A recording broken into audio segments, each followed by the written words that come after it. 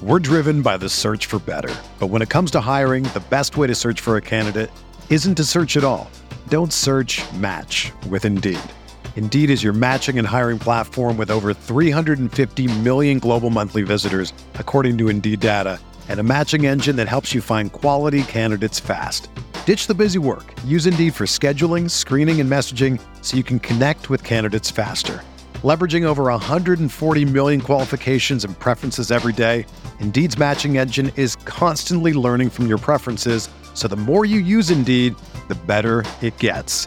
Join more than 3.5 million businesses worldwide that use Indeed to hire great talent fast. And listeners of this show will get a $75 sponsored job credit to get your jobs more visibility at Indeed.com/Blue Wire.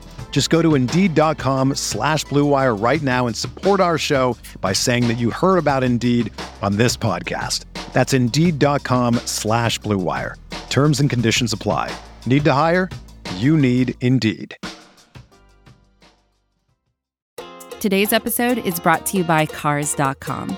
With over 2 million vehicles and 50,000 more added every day, Cars.com will match you with the perfect car for you, your budget, your life, your style. And if you're ready to say goodbye to your current car, Cars.com will get you an instant offer to cash it in. Just start by entering your license plate and get matched with a local dealer who will write you the check. So whether you're looking to buy or sell, just go to Cars.com. It's magical. Hello, friends. Kirk Henderson and Josh Bowe coming to you on Monday night, August 2nd. Free agency has been open for almost 6 hours. It's about 10:30 to 10:45 Central Standard Time. Josh and I had kind of a hearty debate about when we should record, but it seems like we've sort of hit the initial lull in free agency where there have been a lot of announced deals. And now we're kind of at the point where we're waiting to see what's going to happen next. How are you, Josh? I'm doing pretty okay. I think we are probably in a better headspace tonight than we were the last off season, and definitely the season before that. So that's progress. Well, and before we talk about why, maybe let's just kind of roll through the mechanics of what happened tonight. So starting at about, 3 p.m. Eastern, the oddly worded tweets about what was going to happen come 5 o'clock, like the hilarious use of awkward verb tenses from the various news breakers busted out. And the first deal that we got was that Tim Hardaway was going to resign. And then by the time free agency actually started, we learned that he re-signed for a 4-year, $74 million deal. Following that, there was news about, let's see here, who's next? I should know this, being that, we're talking about all this stuff. The second deal was that Sterling Brown signs a 2-year deal with the Mavericks, and that had been one that had been kind of floating out in the ether for a long time. So it was more a matter of when, not if. And then the last deal that was reported was Dallas signs kind of journeyman wing, shooting guard, whatever you want to call him, Reggie Bullock, to a 3-year deal worth about $30 million, so about $10 million a year. And then since then, we've sort of been sitting. To get to this point, I also think it's at least worth mentioning the Mavericks seem to have, like, Tyler Bey is no longer a member of the Dallas Mavericks, which I'm more than a little surprised about. It makes that entire Josh Richardson for Seth Curry swap like it's just a failure of the highest degree at the moment, in my opinion. But we can circle back to that at another time. But yeah, so Josh, where should we pivot? Well, I guess we should probably pivot to, before we get to Brown and Bullock, we should probably set the stage for why things are quiet right now, and address that the Mavericks are not done, and that there's still a lot of pieces on the board, and there's a lot of different ways this offseason could go, and the Mavericks could still make another big move. Now, I know me and you are not cap geeks, and we do not maybe have as much of an understanding of the cap and how all this can fit together precisely, But broadly, the Kyle Lowry going to Miami has been basically reported by everybody that it's going to be a sign and trade. And it's basically been reported by the same people that Goran Dragic is going to be a part of that sign and trade. It's why the Heat picked up his $19 million option for this season. So obviously Toronto is a team in transition. They probably don't have much use for a 35-year-old point guard on a 1-year deal. The thought has been, and some Mavericks people have said that Dragic will find his way to Dallas. And I don't know, the specifics of that have been varied. There's been hearsay of it'll be a 3-team deal.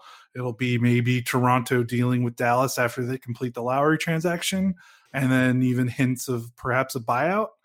But I think that's kind of the domino I think a lot of people are waiting for. And honestly, it's kind of surprising because the Lowry thing has been done for so long. I mean, it was announced right when free agency started. I mean, they basically had that deal done days or maybe, who knows, maybe even weeks ago. The fact that it hasn't been said and the terms haven't been discussed, has made me wonder if the Mavericks are exploring options as the market has considerably shrunk for Spencer Dinwiddie, the guard in Brooklyn, and DeMar DeRozan, of course, the guard in San Antonio. And I can't help but wonder if the reason why we haven't heard much is because Dallas and maybe some other teams are now exploring a market that they maybe did not think would exist 12 hours ago. Because give me an example about that, because I'm not. It's not that I'm not following. Well, I mean, I don't know. Maybe I just kind of tuned out. So why do you like walk me through this a little bit more? Well, I mean, New Orleans, who was going to be a suitor for Lowry, they went and got Devontae Graham for about $47 million 4 years. That's their point guard. Chicago signed Lonzo Ball. There's another point guard. A lot of money has been used up by a lot of different teams. San Antonio has made a couple of deals. I believe they got Doug McDermott, Zach Collins. So Miami got Lowry. So there's another team with cap space that's kind of done. So with Dinwiddie and DeRozan, those are guys that were probably looking for max deals. Well, the max money there's not as much as there was 12 hours ago. So I have to imagine the amount of suitors for them has shrunk compared to where we were at the start of free agency. So things are kind of interesting. And I wonder, my theory is, I wonder if the Mavericks saw those two guys and were like, you know what, we like them, but they're too expensive for what we're trying to do this summer. And I wonder if now that all these other teams have been taken off the board, that I have to imagine that means perhaps the price of those two guys has gone down, and maybe gone down enough that the Mavericks are like, okay, well, maybe this is more interesting to us. Maybe we can see what we can explore, because, with the deals they've signed, I don't know the exact, specifics, but, they can get into this with the sign and trade. And if, yes. if Dinwiddie says, hey, I want to go to Dallas, and Dallas is like, yes, let's do it, they'll find, like, the Mavericks will trade Dwight Powell, and Trey Burke, or, Willie Cauley-Stein. They'll make the moves necessary to make it work. But I think that's what's going on. I think there's a lot of money spent in the first couple hours. I think a lot of teams have found their point guards: New Orleans, Chicago, Miami. And I think the max money, there's not as much around as there was 12 hours ago. So I think those two guys are getting squeezed a little bit for various reasons. And I think maybe that's opened the door for the Mavericks to get back into it. Yeah. And I suppose now that we're about 15 minutes into this, it's worth addressing the thing I did this morning, mainly out of jest, but that people really got upset with me about. Where, to be fair, you came in hot and heavy. I did come in hot and heavy because, and honestly, I think the market bears this out. It's going to be very interesting to see what DeMar DeRozan gets. I basically made the claim that I think Alex Caruso, who signed a 4-year, $37 million deal with the Chicago Bulls, is a better fit with what the Mavericks want to do than DeMar DeRozan. And this pissed off the entire internet. And I don't know. I don't want to say that people don't watch basketball, but let's be honest. A lot of Mavericks fans just watch the Mavericks. It's hard to watch a ton of NBA games. There are 12 games on 4 nights a week. And DeRozan's one of these guys that, even though his advanced stats have improved the last several years, he does not play a modern version of the NBA. he is a playmaker in the sense that he has the ball in his hands all the time. But like a number of guys that kind of play basketball right now, I just don't necessarily feel that he's a winning player for what he thought or what the market was kind of, what I felt like the market was for him. Like if the Mavericks were going to pay, 2 years, $25 million each year for him, I would have lost my mind. Tim Hardaway the fact that Tim paid a cheaper deal really pleases me, but a lot of this is kind of moot because, if the Mavericks were to get him for a decent price, then this really walks back almost a lot of my feelings about him, because at that point it's a gamble. A lot of folks were throwing his sort of raw stats at me, 22, 7, and 4, which yippee. They didn't make the playoffs, so I don't care. It's stat stuffing. He's a 28% 3-point shooter, 24 or 26% the last 2 years. But at a certain point it becomes about value. And if what you're talking about here, where Spencer Dinwiddie, who does not have an agent and is a crypto bro, misread his own market, and if DeMar DeRozan's agent is still working on something, if the Mavericks could sneak in and figure something out there, that would be high key fascinating. There's just no other way around it. Yeah. And it's for me as a hater. Yeah, it's good for me because I made the prediction, I think earlier in the week or last week, that I thought that the Mavericks would get DeRozan in the same way that they got Monte Ellis, which is basically the same, what's happening right now, right? Like Monte had thought the market was going to be one thing. No one was giving him the money that he wanted. A couple of days passed, and lo and behold, the Mavericks were like, all right, well, we've struck out on all our guys. Your price has now fallen into the range that we are comfortable with to make this experiment work. Let's do it. And it worked out, fairly well for 2 seasons, about better than anyone could have hoped for. So I wonder if that's what's happening here with DeRozan and Dinwiddie. I know you have your feelings on DeRozan. I'm kind of with you, except maybe not as hot of a take, but it's hard to ignore the fact that for the last 6 or 7 years, teams have played better with him on the bench than on the floor, and that's just a really hard, and that's going across Toronto and San Antonio. That's a tough stat. And he's been a horrendous playoff player. 42% is bad. And I know it's he's had to go up against LeBron. I get it. I really do. 42% from the field is bad. It's just kind of hard to work around that. But then you look at the Mavericks roster and you're like, oh, well. Oh, you know who else is bad about most of the Mavericks roster? Yeah. No, right. It's a really great counterpoint. I'm just, I just think that everybody views certain free agents as heroes, where it's like, all right, well, what is the guy actually going to do? Right. And it's hard. I think Xavier, our staffer, made a really good point where he was like, I think a lot of people want to look at DeRozan's numbers and just plug those in, to the Mavericks roster. That's not happening. Right. He made the good point about, less usage does not equal higher efficiency or maintaining efficiency. And DeRozan is a career 27% usage player. Every team he's been on, he's had the ball as much as he's wanted, even with Kyle Lowry. Kyle Lowry was much more, he deferred a lot more than you would think, lead point guards as good as himself would. He was totally comfortable playing off the ball when he was with DeRozan. So DeRozan kind of had free range with the ball in his hands in Toronto and in San Antonio. So we've never really seen what he looks like when he goes to a team where he's going to be expected to get the ball less than someone else. What does off-ball DeMar DeRozan look like? What does he look like when Luka is doing his thing with the ball in his hands? Yeah. Is his lack of shooting, is the off-ball qualities of DeRozan, is that worth his contract? You kind of have to value that part of it versus obviously the parts of the game that are great. And, the parts where you can say, okay, well, maybe he can carry our bench units and maybe he can attack some closeouts when Luka draws defenders, that kind of stuff. But then I just want Mavs fans to weigh that with, well, DeRozan's never really done this before. Does he maintain his efficiency with less touches? Does he need that amount of touches to be as good a player as he is on the offensive side of the ball?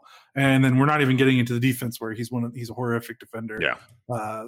Which, if all your money is tied into KP, Luka, and DeRozan and Tim Hardaway Jr., if those are your top 4 paid guys, that's that's going to be tough. But again, I feel like the counter argument to all counter arguments leads back to what did we just watch in the playoffs? You know, what did we see from every player on that Mavericks roster besides Luka? And that makes it really tricky to evaluate him. But I think that's why I lean. I don't know how much you want to get into Dinwiddie, but if I had to pick between the two, I think I picked Dinwiddie. I don't know about you. Sure. No, I honestly, it's an interesting choice between two players, and if the Mavericks are able to make the choice for either at this point in free agency, I am fascinated. Yes. That's kind of what it comes down to. I don't know if I feel like glaringly positive, but it's doing something with the money, which is what we've been crowing about for a while. And I had a lot of fans that like talking with me, just kind of inform me how unfrustrated they kind of are with the free agency to date. And I think you are to a degree too, but compared to how boxed in we discussed that they were on a number of podcasts over the last year, this doesn't feel too bad. It's there, they weren't waiting. There wasn't a bunch of nothing and they went out and got Danny Green in 3 days. Like, they did something. And honestly, like, Bullock is, he's getting paid $10 million a year. He's a pretty good defender. Now, some of that could be their scheme. He shoots 47% from the corners. Like, what if he and Dorian can even get a mild rhythm going on defense and that can translate to offense, the Mavericks could be fun. We still don't have that secondary ball handler. That's kind of the DeRozan, Dinwiddie, or even who we've not even talked about yet, like the Goran Dragic hope, like down the line. And I don't know. Compared to where I kind of expected them to be tonight, this feels all right with something to build towards. And I know Xavier and a lot of the cap guys that he's just talking about, well, the Mavericks might be waiting forever and nothing might happen. I can understand that, but even still, this is so much better to me. They brought in 2 rotation guys rather than a rotation guy for the past 2 seasons, like DeLon Wright and Josh Richardson, who have worked themselves out of the rotation. Yeah, and the nice thing about these 2 guys, and I think spoiler alert for the column I'm writing, what was really nice about getting Brown and getting Bullock is, last season the Mavericks brought in a ton of wings. They obviously knew that their problem was wing depth because they basically only had Dorian Finney-Smith as their only true 3-and-D wing. Okay, well, they were like, all right, well, we got to do something about this. Josh Richardson, James Johnson, Wes Iwundu, let's draft Josh Green, let's draft Tyler Bay. Amazingly, all of those guys did not work. And when you think about it, it felt like the Mavericks were targeting defensive-minded wings that they would hope that next to Doncic would blossom on offense and have maybe career years on offense, getting set up by one of the best three-point shot creators in the entire league. So that was a bad gamble because, it turns out bad shooters are bad shooters sometimes, regardless of what situation they're in. So what I like about this is these 2 guys are relatively proven three-point shooters. Bullock has played in the NBA, I don't know how many years, but he's a 39% three-point shooter, and he's played 8 years in the NBA. Like, he's a wildly more proven shooter than Dorian Finney-Smith or Maxi Kleber or a lot of the other Mavericks role players, to be frank. Mm-hmm. And Brown is at 37.4% in his, shorter career. I think he's 5 seasons. Obviously, he's bolstered. He had a career year last year. He was at 42%. But even then, he still shot okay in his rookie and sophomore seasons. He was at, 35 and 36 his first 2 seasons in the league. So, like, there's something there. It's not like, oh, this guy's a 33% shooter, but with the shots he'll get in Dallas, he'll be better. Like, no, this is the baseline is much better with these 2 guys, and that's a really promising sign, especially with Bullock. Like, he is a certified 3-point shooter, and he should have a really, really good season in Dallas. Like, it should be less like hope and more like, this is expected, this is a baseline, and then we'll see where we can go from there. Mm-hmm, mm-hmm. Should we at least acknowledge kind of the overarching Goran Dragic thing? Yes. Because I'm wondering if the sign and trade hasn't been made official yet, or I mean, has it? Like, I'm a little confused as to what's happening with Miami and it hasn't been made official, except for Kyle Lowry tweeting or doing an Instagram post saying he's going to Miami. But the terms of that deal are not done. Except the only things we know is that he's going to Miami. We know it's a sign and trade, and we know Dragic is going to be involved in it because I think some Miami reporters talked to Dragic and he was like, kind of saying his goodbye to Miami in a way. So that's all we know. Which, okay, so there's a lot of moving parts with this, starting with the obvious one of the Toronto they're a smart front office. They have no reason to let Dragic go for, a buyout, at least immediately. If he is in the Mavericks range, it would require a trade, which to me is why they have Trey Burke with this 15% trade kicker. They re-signed Willie Cauley-Stein despite, like, the Willie Cauley-Stein not re-signed, they picked up his team option. The Willie Cauley-Stein team option thing is what tips me off, or all of us off, really, to the Mavericks thinking, like, doing something, because Willie stinks. And also they have like 8 centers on the so roster. It's like and they it's like you find all those things together and it's like, what is going on here? So like you just get the feeling, and I'm so cynical that even I'm kind of like they have to be attempting to do something. So I'm just kind of curious to see what happens next. I mean, we talked last night, and I put kind of a bullet point on this today on Twitter because I think I worked through my thoughts more. The reason I'm extremely interested in Goran Dragic being a part of the Mavericks is Luka is kind of on the edge of a knife.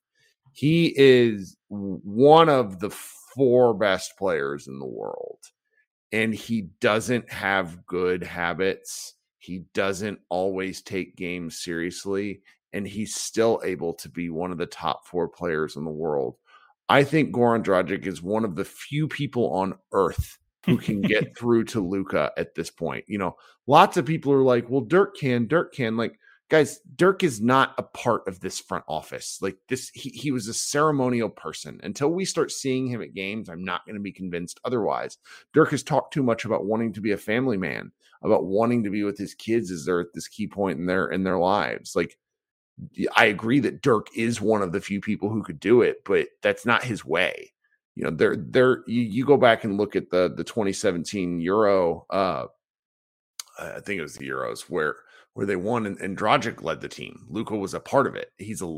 I think Luka really appreciates him. And if you watched the Slovenian game tonight where they beat Germany 94 to 70, Goran's brother Zoran is like him in that he plays hard all the time, and Luka just needs that because it's the NBA is a grind, and you have to show up to work every night, and I don't think Luka got pushed enough, which is a key reason why Jamal Mosley was not considered for the Mavericks head coaching despite all the rumors that we heard. I know he was not considered. This is just the thing, and it's why, I'm rambling now, but it's why I'm just kind of interested in the Mavericks getting a firm veteran in there to show him how it's done. So anyways, I'll stop talking. No, and I can't disagree with anything you said, and it would be welcome. And then you have the side benefit of, can he still give you something on the court?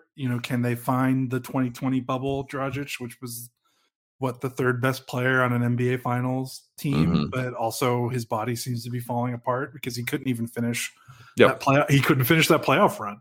Shout out to bodies falling apart. We here at Mavs Moneyball can relate to this. And I agree with everything you said. Like, I would love that. My thing is, if it comes at the expense of is this the final move of the offseason? And your offseason is Dragic, Bullock, and Brown. That's where I get a little queasy, and that's not a bad offseason, but it is, once again, it would be your 3rd straight offseason with Luka Doncic as your clear best player that you went through a free agency where you did not pick up a starting level difference making talent. it means that since February of 2019, you look at that roster and it's that plus these three guys. And that's a tough pill to swallow, I think, because that wouldn't solve the Mavericks' problems. It makes them a better team, but like, I feel like it still contains them within that 4 through 6 seed kind of tier in the Western Conference. Maybe with some good luck and bad luck for other teams, maybe they push higher. I don't know, because Luka is just that damn good, and you realize how good they could have been last year without COVID, what their record could have been. So that's always a possibility, but just we've seen in too much over the last 10 years that playoff basketball is a wildly different beast than NBA regular season basketball. It's just different. It's getting to the point where it's almost two separate games in my mind. And we've seen the last 3 years that this current roster the Mavericks have made up is not good enough for NBA playoff basketball. I don't want to have to rely on Luka finding another level, because he's running out of levels to find, quite frankly. So it would be an okay off season if Dragic was the final move. They would certainly be a better team than they were last year, but again, I don't think that would have been a hard bar to clear, considering what that team looked like in the final 5 games of that playoff series against the Clippers. But I still feel like that's a disappointment when you consider how much ammunition they've had to work with since February 2019. Yes, they haven't had the trade ammo because they put everything in the Kristaps basket, but max cap room in 2019, full mid-level in 2020, max cap room in 2021, and all you have to show for it are these 3 guys. That's tough, right? Like, that's not me trying to be pessimistic or trying to be a hater. That's just kind of where it is. Like, they still need, where is the second all-star on this team if Kristaps Porzingis cannot get back to where they were? And you cannot win an NBA championship or maybe make a finals run unless you have 2 all-star level players. So it puts a lot on Porzingis trying to get back to form, and that's just a gamble that we have no idea how that's going to shake out. So I hate to be a downer, but it's just, if it's Dragic, that's just going to be disappointing to me if he's the final move of the summer, final big move of the summer, I should say. Yeah.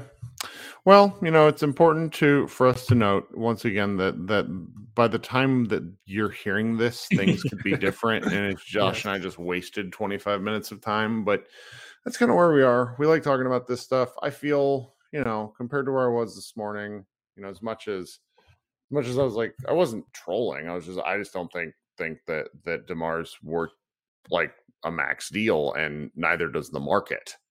So a lot of this changes, things can change pretty quickly, and we'll see where the Mavs go from here. And let me reiterate, if the Mavericks get like a Dinwiddie tomorrow and you add that to Bullock and Brown, that is like a perfect offseason to me. Like, that is batting 1,000.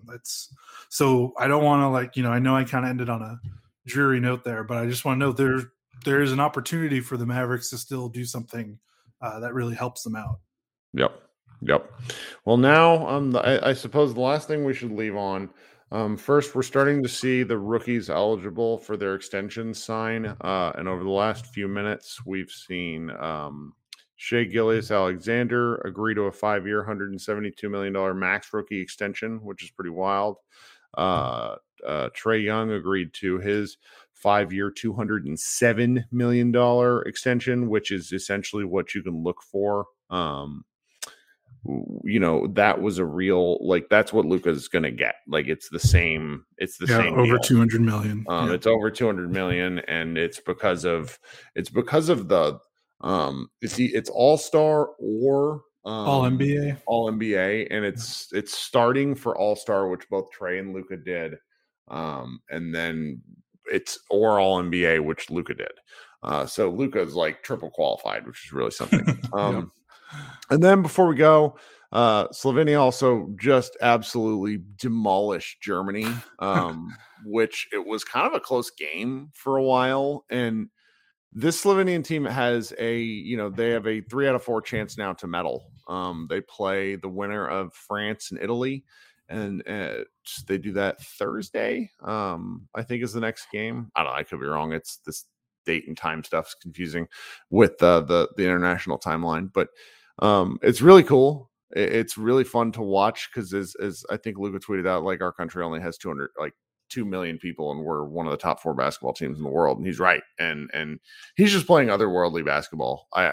It's a shame that it's on the other side of the world because a lot of people aren't getting to see it. But there was a guy. I'm gonna read the post game quote if I can find it here because it was just one of the most killer quotes for the Slovenian coach. I don't want to butcher his name, but it's Alexander Sikulkic. Sorry, guys. We'll ask his talk. Yeah, his quote was on Luka's unselfishness. He's not coming here to show off. He's coming here to help the team. He came here to have fun on the court, have fun with the guys on the court, and we are here to use him as much as possible, to use his magic. That's just a killer quote. I mean, like Rick Carlisle is always like, well, yeah, Luka, really good, one amazing basketball player, blah, blah, blah. And granted, the stakes are different. And I know that a lot of people are not really into Olympic basketball, but it's just really cool to watch because it matters a ton for these guys. And I just think it's fun. Yeah, and like I said, it's making me sad because it's kind of showing me what Luka looks like and what his team can look like when he has like 2 or 3 guys that are pretty good compared to the competition. Yep. And it's like oddly pissing me off. Zoran Dragic had 27 points on 13 shots, and I'm like, can they get that one instead of Goran? And what Toby? Can they get him instead of Kristaps? Like, what's going on? Like, that's great. Is that what they need? I don't know. It's driving me nuts, but you're right. It's amazing. I mean, more people live in DFW, I think, than live in Slovenia. So crazy.